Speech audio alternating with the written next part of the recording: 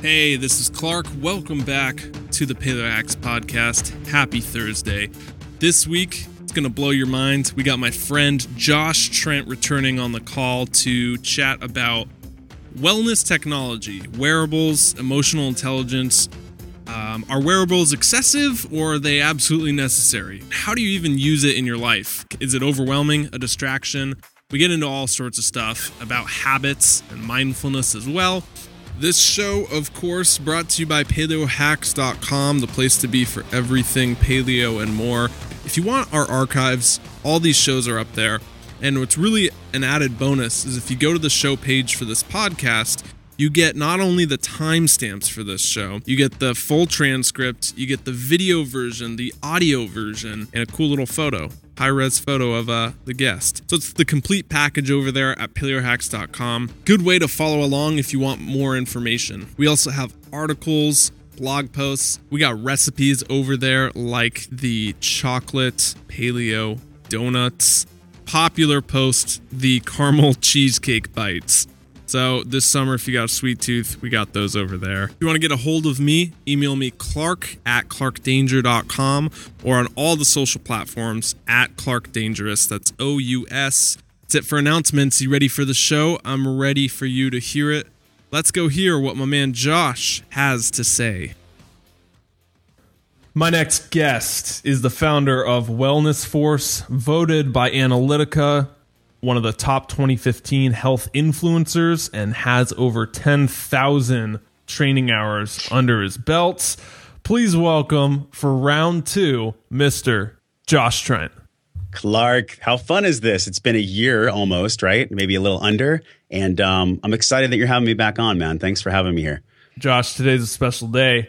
I remember on our last show when you were on here talking about wearable technologies and digital health and kind of, you know, how they can incorporate into our lives and make us better, fitter, happier, what have you. I was kind of like, I don't know, Josh. I had that image in my head of like a wearable still being like the calculator watch, you know, or or like a spy tie with like a camera in it or something. Kind of different. And then you said, well, just download an app and see what it does. And so I went to my phone and I downloaded this free app called Pacer, and I was using it to count my steps, and I was like, this is really great. And anyway, where I'm going with this is over the last week, I ordered a Fitbit HR, and It's sent to arrive today. So what was the tipping point? I'm curious, man. Like, I'm glad we're talking about this on the air. Like, so what happened in the brain where you were like, all right, this Fitbit thing looks cool? What was it? Yeah. So, I mean, I was using that free app, and it could only do so much. You know, it was just an app tracker, but I had to carry my phone on me everywhere. And I don't like having my phone on me everywhere. And because then you use it, you know, and you're on the internet all day. And it's like, oh, this is annoying. But I loved having my steps there. It's just an objective, quantifiable way to know if you're on or you're off. Like, oh, I'm at 3,000 today. Better get moving. Yeah. So I was just like, you know what? Fitbit HR, let's do it. Why not have the heart rate in there as well? I'm really excited to see what it does. But anyway, the tipping point for me was noticing that there were some days I was getting 3,000 steps, you know, 2,000, 1,000 steps. And I'm like, dude, that is unacceptable. You got to get moving. You know better than this. Sure. And you can't lie to yourself when you have technology. That's crazy. It did the same thing for me. Like, I found the joy of walking again. And I mean, how primal is walking? Walking is like what everyone gets to do. I mean, obviously there's some people that can't walk, and that's why we're grateful to walk. But walking is really, really fundamental to just being a happy human being. And so many people don't walk. It's so simple. I used to judge walking and be like, why do I need to walk? Right. It's not like taxing my fast twitch muscles. I'm not in the gym. I'm not getting stronger. But like the psychological benefit of walking, I have to say, like, that's the number one thing that I got from using my Fitbit a year and a half ago. Yeah. So I definitely relate to what you're saying, man. Yeah, it's nuts. And you still use it? You still use the Fitbit? Absolutely. I mean, I take it off right now for the keypad, but I mean, this is my guy. You know, I use the Fitbit. Oh, you got the big one. You got the Surge or whatever. The swipe screen, yeah. Oh, so man, fancy. I have the fancy schmancy one. I'm sure you feel a little validated seeing wearables and technology take off because you've been talking about it for a year or two. You know, the hipster before it was cool, right? Yeah, and I feel like that's why I'm so stoked to come on your show today, man, because all this technology is coming up in growth, and that's awesome. But it's also taking people away from living at a root level, connecting with other humans and like living a mindful lifestyle. So now we're at this cool point where technology is finally giving back. But like the growth of it, the novelty of it has been fun to see. Yeah. So we don't have to kind of go through your whole story, but it's to sum it up for people who maybe didn't hear our first call where we went into your journey and kind of how you got to running Wellness Force today. What's important to know about Josh and his progress to what he's doing today? I think what's most important is that this has been a journey of transformation, but it's been a journey of kind of letting go of what's not serving me. So to sum up our last interview, I talked about these beliefs that I was holding on to, and the 3 beliefs were people can't be trusted, money is evil, money causes pain, and that I would expect the worst to happen. That came from my mom being bipolar, my dad having cognitive dissonance and dealing with his situation. Now, I love my parents, and a lot of the personal development work that I've done has been through facing these beliefs and then allowing them to be gone, giving them the gift of goodbye. That transitioned me into being a more powerful coach and a trainer. I found this digital health technology about 2.5 years ago after watching a film by Sky and Tamara Christofferson. They were 2 Olympic athletes that coached the 2012 Olympic cycling team for women to win the silver medal in the Olympic Games. And that motivated me. I was driving home and I had this lightning bolt moment where I thought, if this quantified self in digital health tech can help these Olympic athletes win a medal in the Olympic Games, what can this do for the average person who's trying to let go of weight or get more energy? And like, that's where my coaching program was born, taking these devices and keeping people more accountable so they can get better results. And that's what I've been doing for the past year, is running these coaching groups with the podcast. And it's a whole fun experience, man. Like, you've seen the whole thing. Yeah, absolutely. And so Wellness Force is set that up for people. It's empowering lives through technology. Yep. How would you describe it when someone comes up to Josh on the street or at a party and they're like, Josh, what do you do? And you're like, I love this, man. Yeah, so I'm a digital health coach and a podcast host. And Wellness Force really is asking yourself a simple question.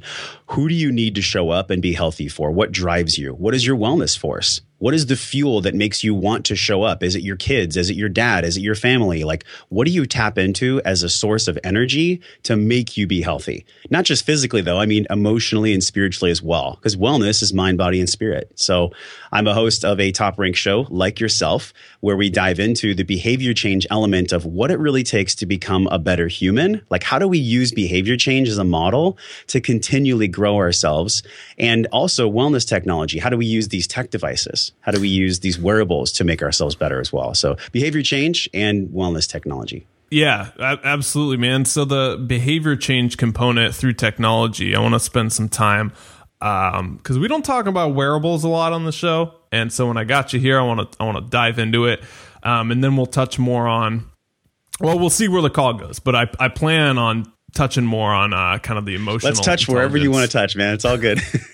So with the wearables, they're here to stay. They're not going away. I was looking at some research before this, and it said between the ages of 16 and 24, 74% of people said they were open and planning on buying and wearing wearable technology.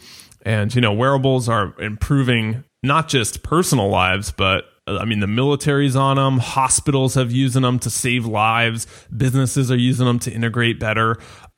These things are integrating into our lives. And so I guess what research do you get stoked on, or how do you get stoked on wearables integrating into our everyday lives?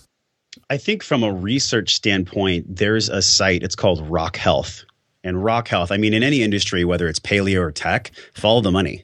The money's going to show you where the energy is flowing, because that's what money is. It's energy. Mm-hmm. And Rock Health is a fabulous resource. So we know that every year the investments from angel investors and companies are putting in hundreds of millions of dollars. And year over year growth shows 50, sometimes 75, sometimes 100% growth year over year, depending on what study you're looking at. But there is absolutely no downgrade as far as growth in wearable tech. And especially, man, when we look at the digital health field, digital health is the genomic and the personal, medical, and technical revolutions all combined.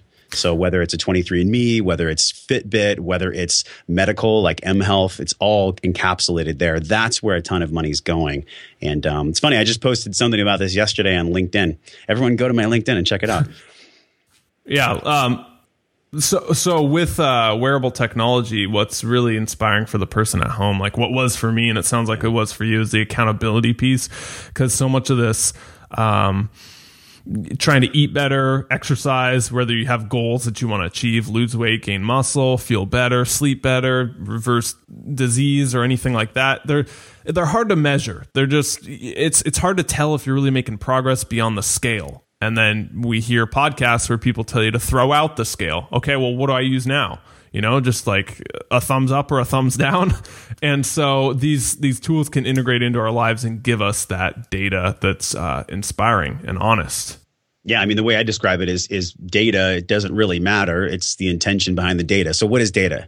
It's zeros and ones. But what's more important is that this data is a mirror of how we show up in our life. So it's not as if we're so stoked on the data.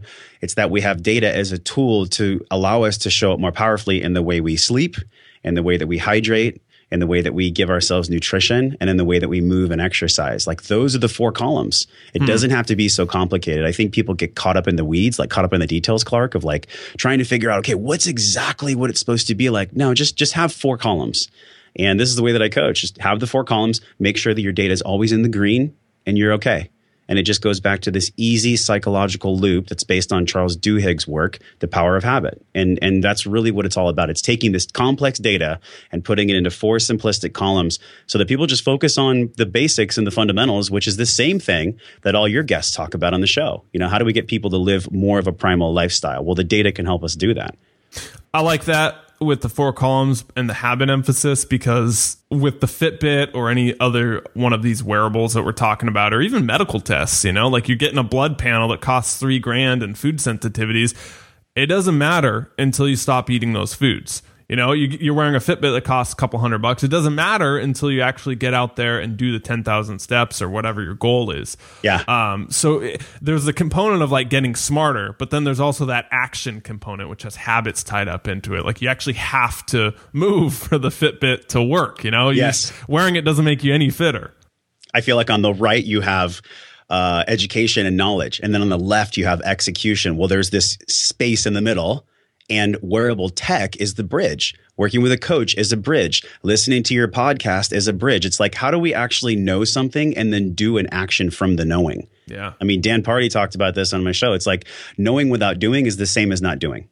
Huh. And the same as not knowing, right? So it's like, how do we build this bridge correctly? It's the same.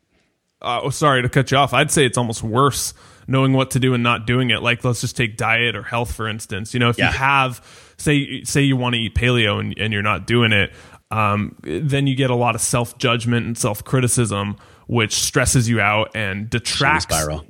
Shame spiral detracts from your happiness because you know what to do, but you're not doing it. That was my case.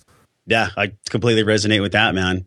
The emotional construct of what we do with data and what we do based off of the education we have, it's just as important as the data. Like why we do what we do is just as important as the execution of doing it. And I think that's what I'm excited about technology doing is how do we make this technology more mindful as well?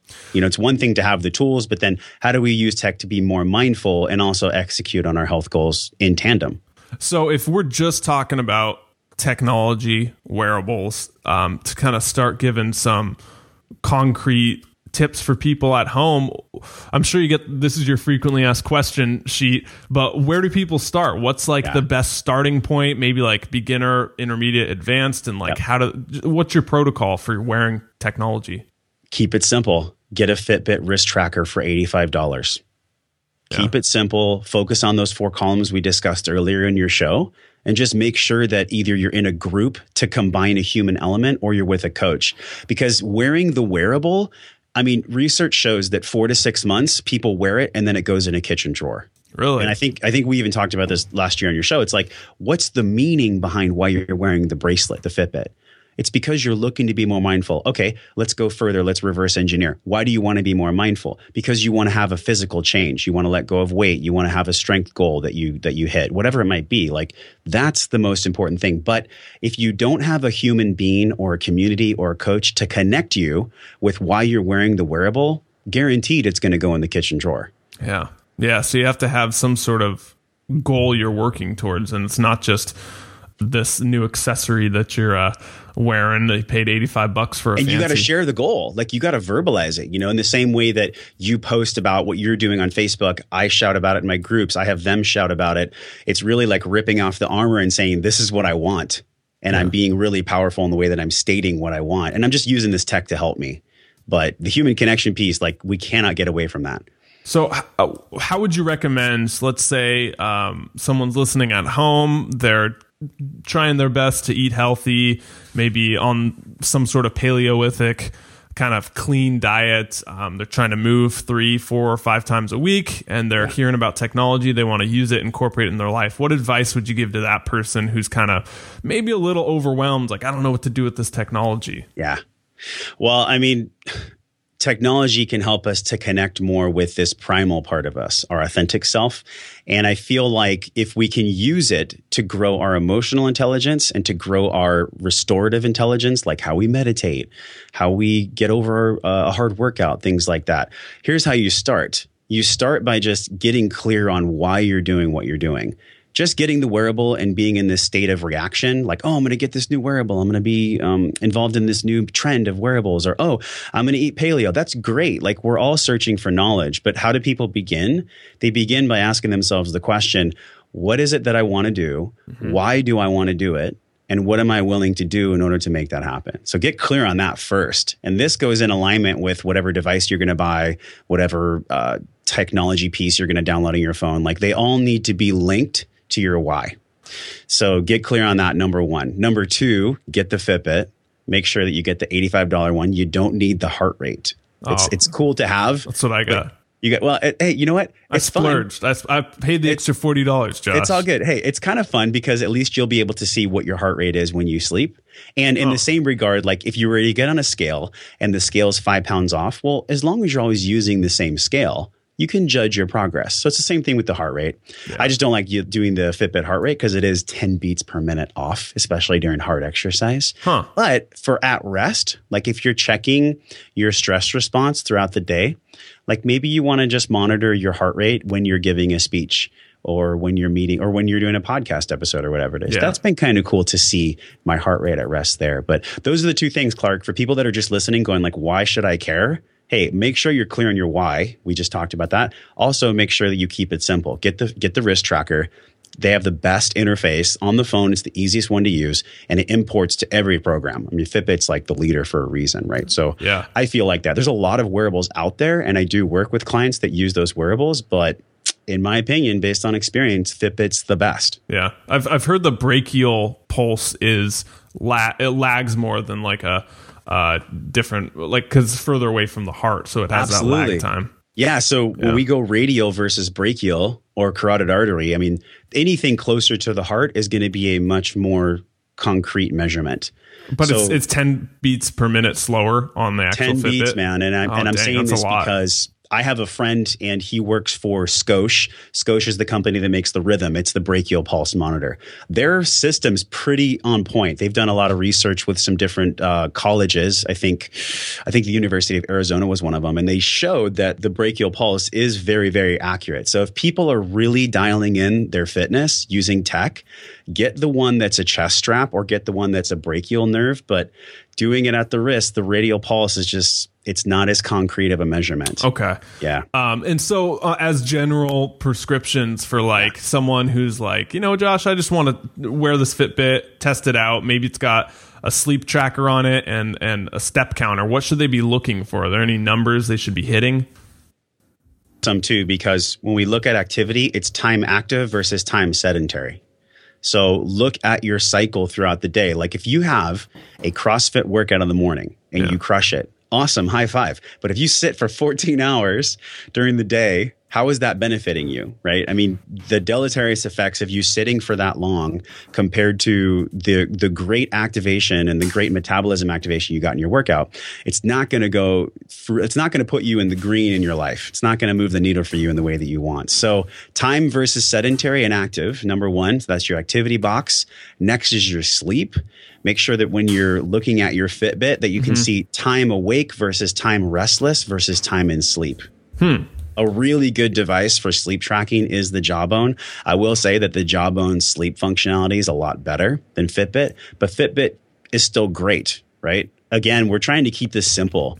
The number one reason why people don't do things is because they become overwhelmed. They become completely overwhelmed. Yeah. So let's keep it really simple. Let's not overwhelm people. Let's bring it down to those 4 columns on a consistent basis. And then also using an app like a Fitbit, I feel like is great for hydration. You can just plug it in. I use an app called Nudge Coach. Nudge Coach is what I use with my clients. I've found that is the best because we don't focus on calories. We don't focus on micronutrients. All we focus on is serving sizes. And what I do is I base this off of the Paleo Plate. Have you seen the Paleo Plate? Is that the one where it's a plate that you buy and it physically has sections that you put the food on? Oh, that's cool, man. I didn't know that existed. This is the one that I actually got online. They did the same color scheme as the myplate.gov, but they made it Paleolithic. So it was like, lean meats, nuts and seeds, fruits and vegetables, and then like water instead of milk. That's funny. Yeah. Yeah.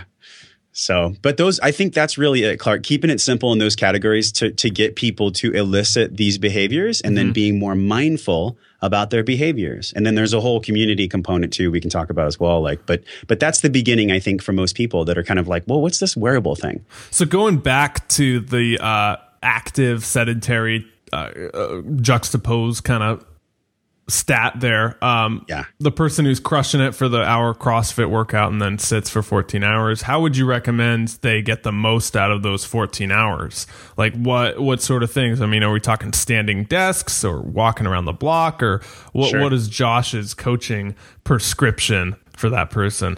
Yeah, this is great because this is what comes up in the group. I'm at a standing desk right now. So this is a butcher block from IKEA. It was $200. I just raise it all the way up. I have a foam roller that's cut in half that I'm standing on right now to balance. So I'm getting like a little foot massage as we talk. And then I alternate between that and an AirX pad, which is like a thick standing pad. But that gets me in a more excited position to communicate because when I'm sitting, I notice my voice changes. I don't know if you felt that way.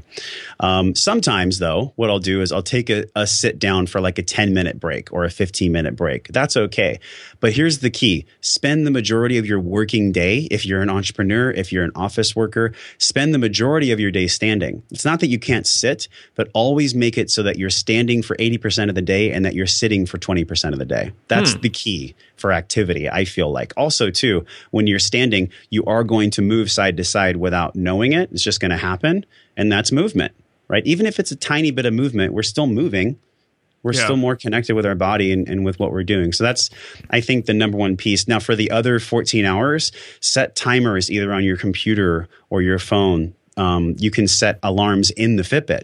You can actually remind yourself to move through the Fitbit app, set a custom alarm for yourself. Isn't that like the silent alarm feature or something? Yeah, you can do it on your iPhone too. That's cool. Or your Droid for all the Droidians out there. Like you can do whatever you want, right? Yeah. Like just make it so that you're reminding yourself. This is really cool, Clark, because this came up at the Brendan Burchard conference, the High Performance Academy. I'm sure that most people that listen to Paleo Hacks are intelligent enough and have heard of Brendan Burchard. Well, he actually takes a 10-minute break every hour.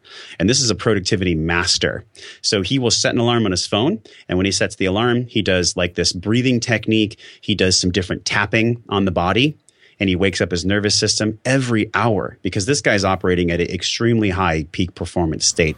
Yeah. I'll say that I don't take a break every hour. No I probably way. take a break every 2 hours. Yeah. So I'm working into that, but technology can help us because without the phone, without having this, podcast mechanism, I'm talking to you on a screen, I'm standing at a desk, like technology helps us to be more active if we choose to. It's making the choice as well.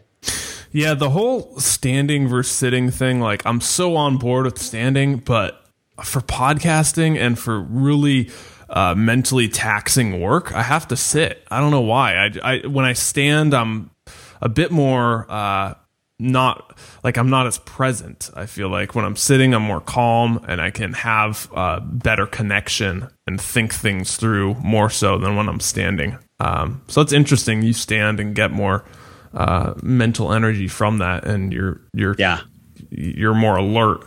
It might be right. Your predisposition genetically, your personality tendency type. There's so many factors that go into like what works for one person and what doesn't. Maybe for you, it's 80-20 the other way. Maybe that works better for you. And that's okay, because maybe you can design the rest of your life and use reminders in the rest of your life, the other 8 hours, 10 hours, that you can be more active in. Yeah. So there's ways to hack it. So we're talking about technology and stuff, and I know what I've been experimenting with is actually reducing technology, reducing social media, reducing input, because I feel like the more input we're getting, almost the less output we have. And when I'm so reactive to everything coming at me, either reading tweets and I'm reacting to it, or I'm on Facebook and I'm reacting to things, I'm getting a lot of other people's like they're almost controlling my patterns and my thoughts. And anyway, I'm trying to reduce more technology in that sense, if that makes sense. What's the downside to technology? Is there like a blowback you're seeing? Yeah.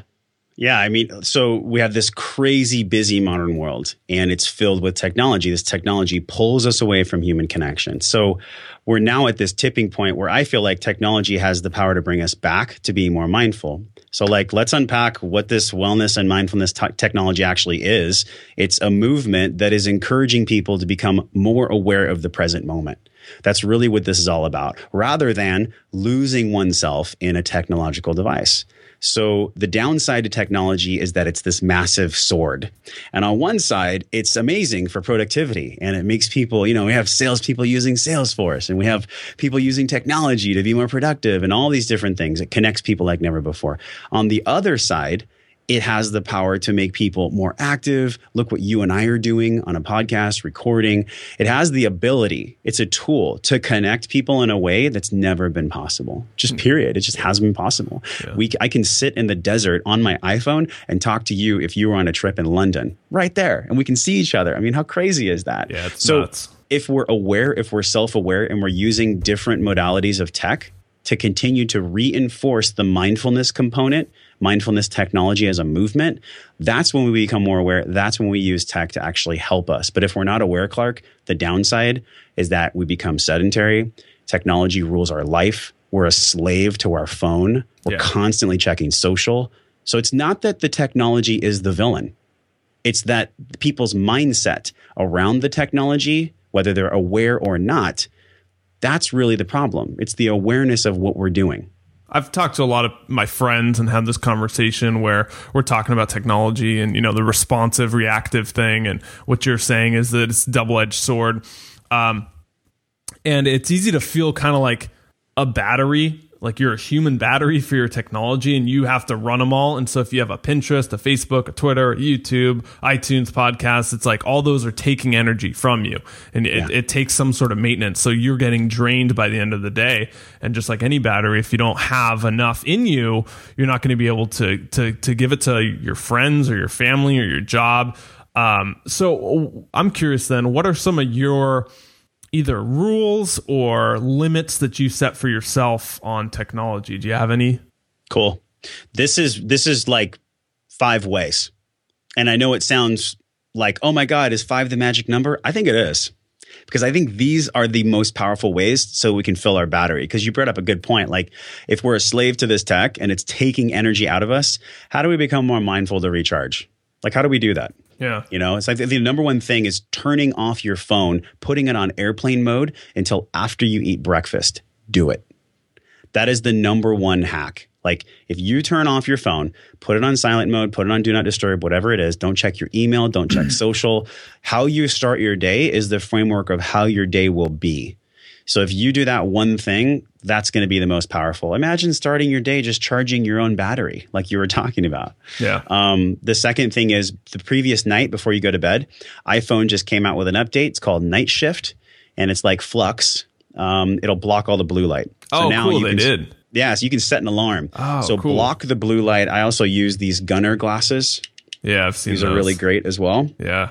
So block the blue light from dark. As soon as it gets dark outside, that's your circadian rhythm mechanism in your body that's going to want to downregulate cortisol. It's going to want to start to get you in that night sleep mode. If you don't do that, though, then again, like here it is, Clark. There's technology available. Are we going to be mindful and use it? Yeah. Are we going to, Sorry, that's the second thing. Sorry to interrupt. What was that app called again for people listening? It's Night Shift, and it's not an app. It's on the iPhone itself. Oh, even the 5S? Maybe. I'm a little behind, Josh. Hey, you know what? 5S is still pretty technologically savvy, man. I bet you it's on there. Okay, cool. Yeah. But then, number 3, man. So we talked about like, okay, what do we do in the morning? What do we do the night before to be proactive using tech? And then the third thing is like use a meditation technology. If meditation is known, which obviously in the scientific community, in the paleo community, it's known as something that can drastically and radically improve your energy, radically improve your performance.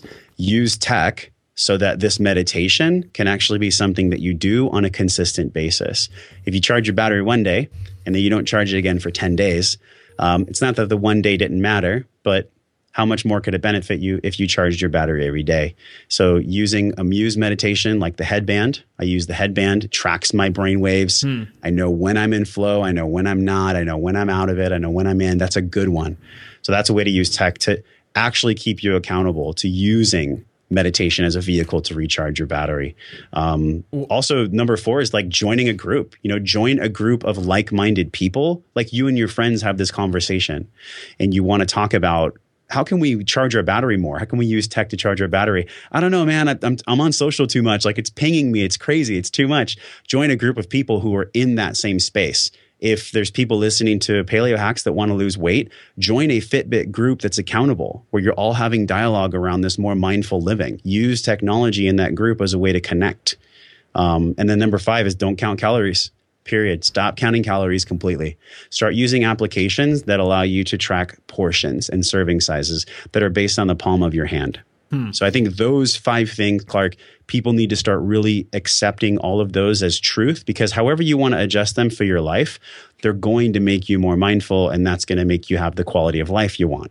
So number 3 with the meditation thing, have you ever seen a Headspace or Calm? Have you seen those apps? They're great. I actually haven't used them. I have a client that uses the Calm. Yeah. She loves it. Yeah, it's cool. It's like a guided 10-day, 10-minute meditation. And so I think I was using the Headspace one. I didn't finish it. It just wasn't for me.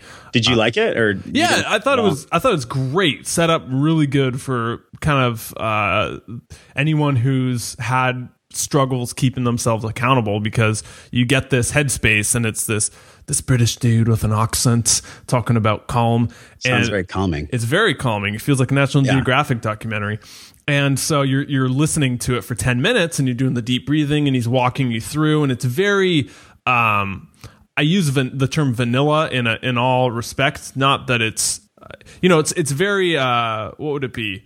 What's the word I'm looking for? Applicable to everyone. Dry white toast. Dry Wonder Bread of meditation. Right. Okay. Yeah. It doesn't have any of the kind of Zen or woo-woo aspects that some people may love or some people may not like. So it's very open to all different forms. So I liked it. I thought it was great. Headspace. It's free, should be free, and it's 10 minutes, 10 days. And if you do that, just like habit formations, you're on track to totally do it more often.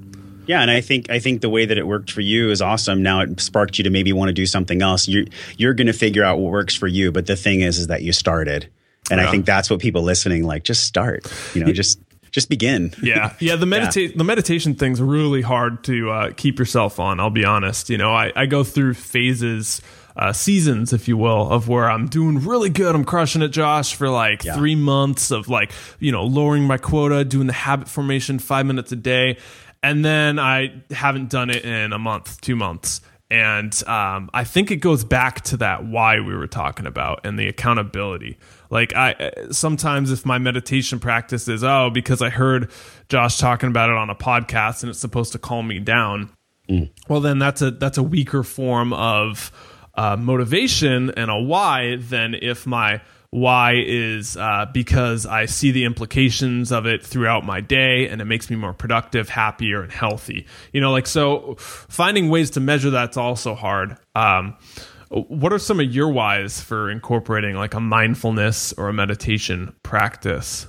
Man, I was listening to you talk about the 2-month thing, and I was like, Clark, are you open to me coaching you for 3 minutes on the air? I think for me, it's like really getting clear on the fact that if I'm going to reach 1 million people, that's my ultimate why. So like, what's my why? Over the years, it's been like to be the best version of myself and to grow through. But like, I've done the work to figure out that I get to serve 1 million people. That is my ultimate goal. Not from a place of anything other than genuine humility and service. Like, I want to reach 1 million people through technology so that they can have a better wellness in their life. That's my ultimate goal. Now, what do I have to become? What do I have to be every day in order for that to happen? I have to be physically active. I have to be emotionally present. I have to be emotionally intelligent and constantly leaning into what is emotional intelligence for me, because it's one thing for me to be into tech, but I have to be able to articulate why it works from an emotional standpoint. That's my why. My why is to use technology to help people so that they can feel better. And if I'm not doing that in my own life, how is that not going to be anything less than just a spark in the dark for them? Like, sure. I want to be able to help them long term. And I think that's the ultimate accountability for me as a coach. I think a lot of people, Clark, they get into fitness and wellness, they're dealing with something on their own. They're dealing with a struggle. You talked about something you went through where you were mirror checking yourself a bunch years ago. And it's like the journey we're all on is exactly what we're trying to teach. I opened a show 3 weeks ago with Nir Ayal. He talked about habit forming products, why we're addicted to tech and all these things. And he started the conversation by saying, I found myself becoming addicted to technology. And like, that's why he dove into the work. My issue is that habit formation for me in my life has always been a challenge. And so rather than struggling and fighting the habit formation, I'm just relaxing into keeping my life day to day, block to block, using tools and tech so that they can help me go in that direction. I mean, my personality type is that I am an obliger. I am someone that does really well with external motivation, with outside frameworks for accountability. Not everybody's like that, but for me and for the majority of people, based on the work of Gretchen Rubin, that's the majority of people. We're obligers. We put other people before ourselves. We thrive off of deadlines and times of things having to be turned in and just all kinds of things that are outside of us. And I think knowing that, having that self-awareness about who I really am, that I'm not this person that loves to get up at 5 a.m., that I'm not this person that loves to do everything early. I'm a procrastinator by nature. Just accepting things about myself instead of fighting and trying to fit my life into some mold that I read on a motivational blog or whatever it is. That's not in alignment with my why. My why is being clear on who I am, what I do, and why I do it. One of my favorite things to get clarity on, like who you are, is to know your strengths. That Martin Seligman, the work of him, positive psychology, says that the key to happiness, all the things we've studied over the last 5 decades on positive psychology, down into one sentence. That's know your strengths and use them often. If you want to be really happy, use them in service to others. And so he put together this test on his website. I think it's AuthenticHappiness.com. And he came up with 24 signature strengths. And you can do this questionnaire and it tells you your top strengths. And then, of course, your bottom ones, numbers 24, 23, 22 are kind of the ones that maybe don't come naturally to you. They're not there. So yeah, math is not natural to me. Exactly. But, and they're all strengths on there, like right. Mine are creativity, humor and playfulness, love of learning, wisdom, appreciation of beauty. So stuff like that are really, I've never seen any other strength finder do, because the most strength finders, like the Myers-Briggs one, no, not the Myers-Briggs one, sorry, the strength finder one, it's like, I'm a maximizer. Right. I'm futuristic. And it's like, I'm going to contribute to my corporation and my business. And that's great. That's more of like a trait of who you are in an organization. But this one's more of like deep down inside of Josh. What does Josh stand for? Here are some big values that you can use to anything. And we'll give you 5 of them. And so I think those kind of tests, again, technology, like you're talking about, are really beneficial, man. And if someone's listening right now, that Strengths Finder is killer. Strength Finder is great. There's the test on Gretchen Rubin's site. There's a difference between personality type and personality tendency. Like a tendency is our way of being when we're around deadlines and expectations. Expectations is like perceived, like, okay, when someone does action A, my expectation is that I have to do this. But that's different than a type. A type is like, okay, I'm an A type. I'm a driven person.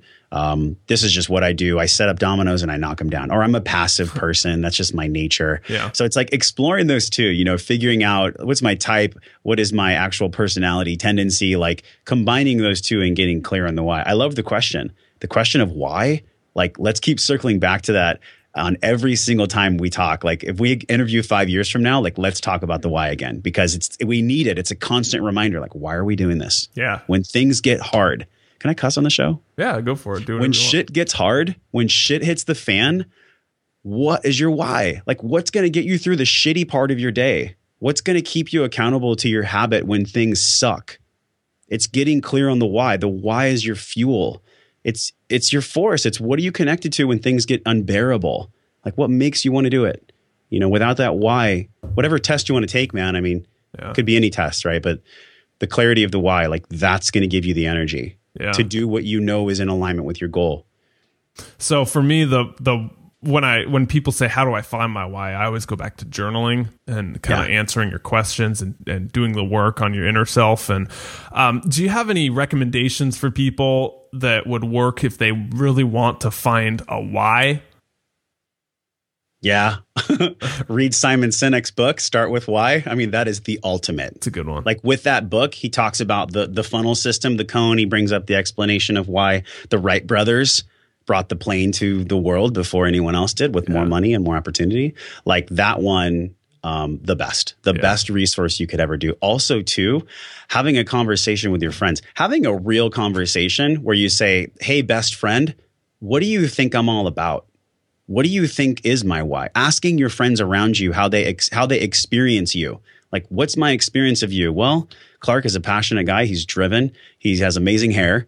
And also he has got a great voice, you know, like, but what's the why? Like having that uncomfortable conversation to say, like, how do I show up in my friend's life? They're going to give you insights. Someone else's perspective can really direct and save your life sometimes. Yeah. Because we're not always as self-aware as we think we are. We have to be open to feedback. So those two things, read that book, number one, and then have real conversations with your friends about how you show up in their life.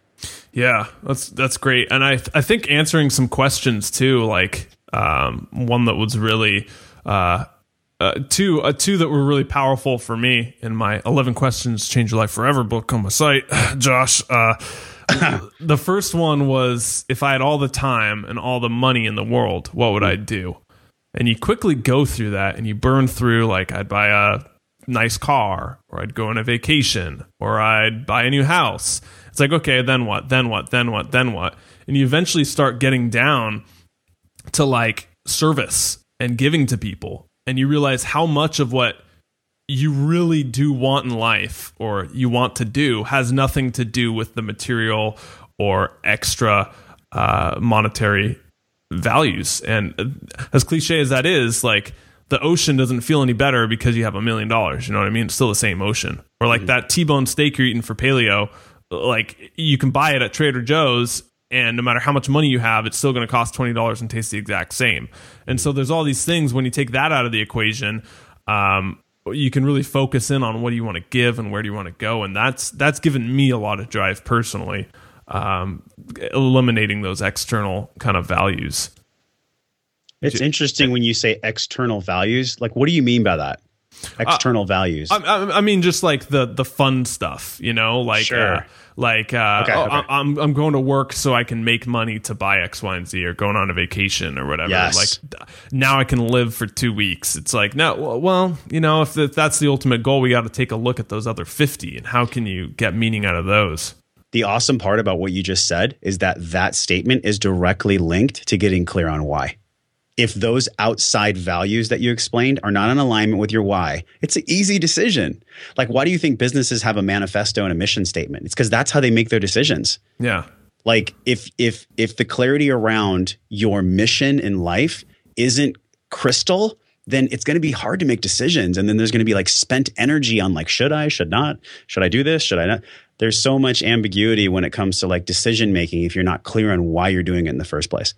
Yeah, your core values and your core principles of like where are you sourcing your decisions from? Like I know what you were saying with corporations, Netflix, they have a list of their Amazon's a better example. They have those 13, I think they are, company values or something.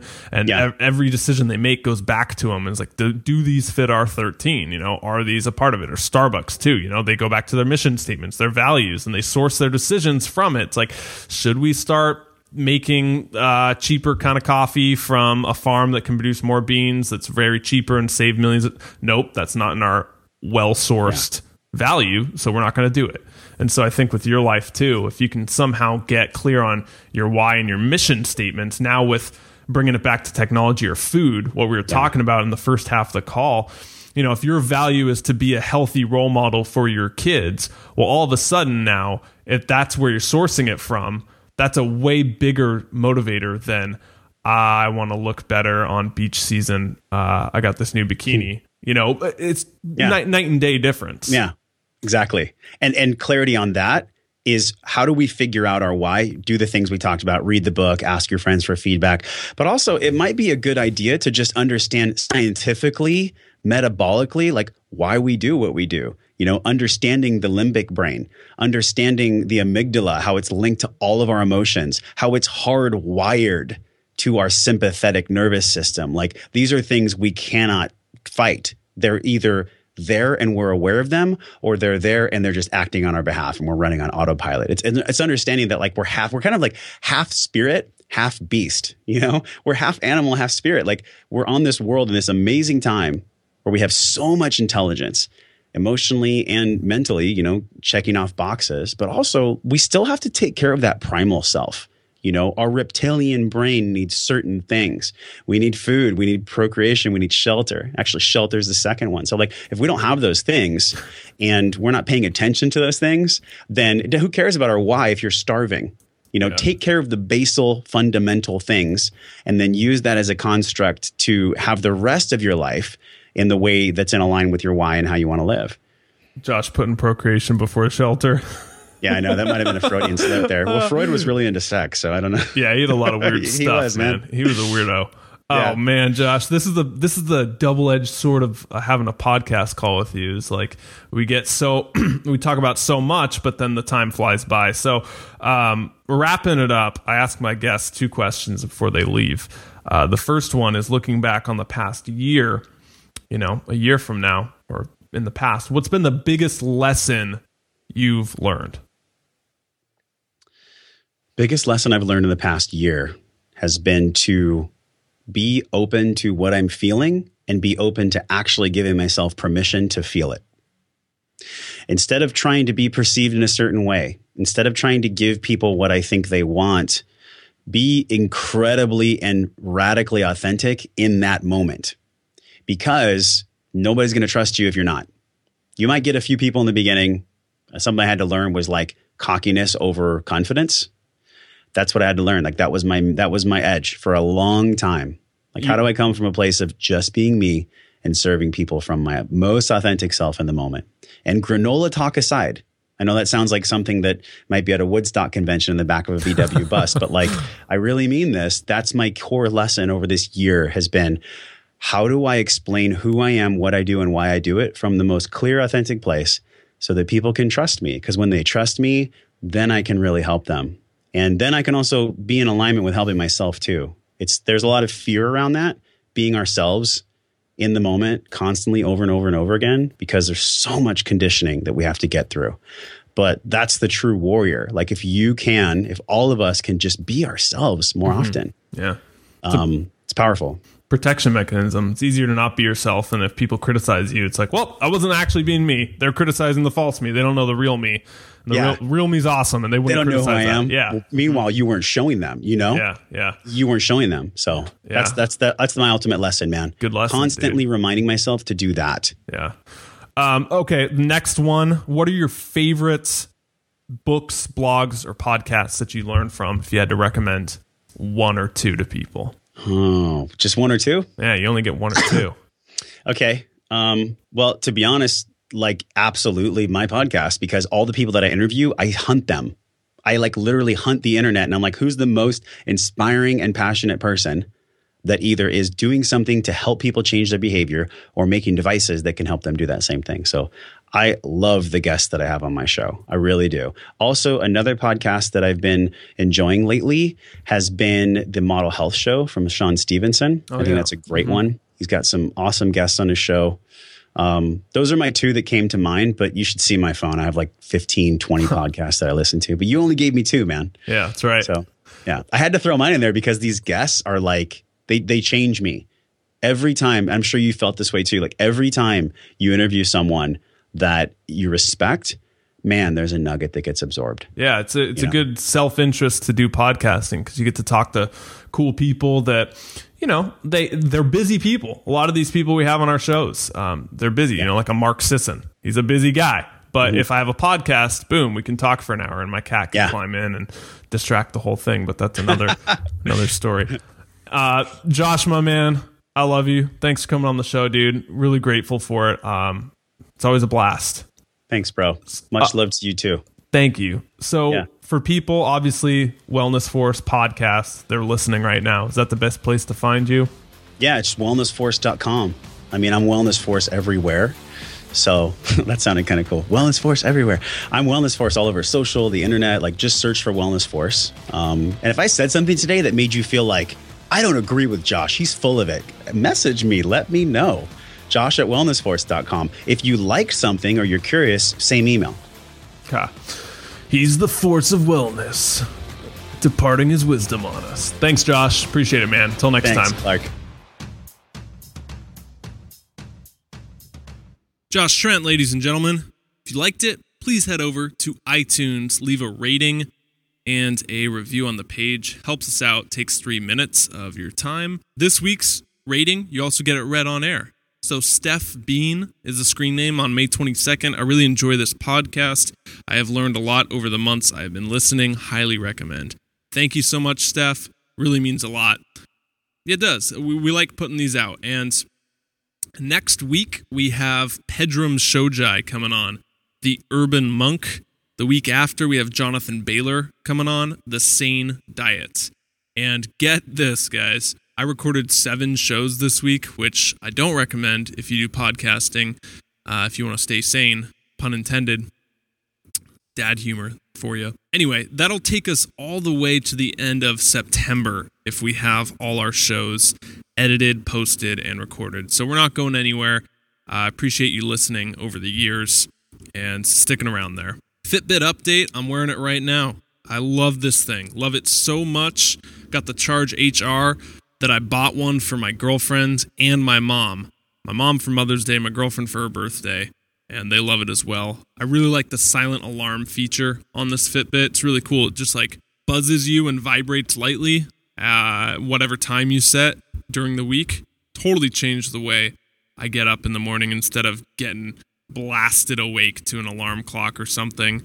I think I don't have any research on this in front of me, but I'm pretty sure the vibrating on your wrist is a better way to wake up for stress levels than a blaring, loud alarm clock that you throw across the room. So that's, if anything, that's the reason I keep it on and wear it. We should get them to sponsor the show. I talk about it so much. Imagine that. All right, paleohacks.com. If you want the recipes, articles, blogs, more, timestamps for this show over there. It's killer. Go back, listen to what you missed. All over there at paleohacks.com. Social media as well is just at paleohacks. And for me, it's at Clark Dangerous. That's OUS. MyBestJournal.com is the course that will change your life in under 4 hours. This is a course I put together on the ultimate guide to keeping a journal. How to transform that little $7 journal you buy into the best book you've ever read. Spent a lot of time putting this course together. I'm really proud of how it came out. And you can find out more on it at mybestjournal.com.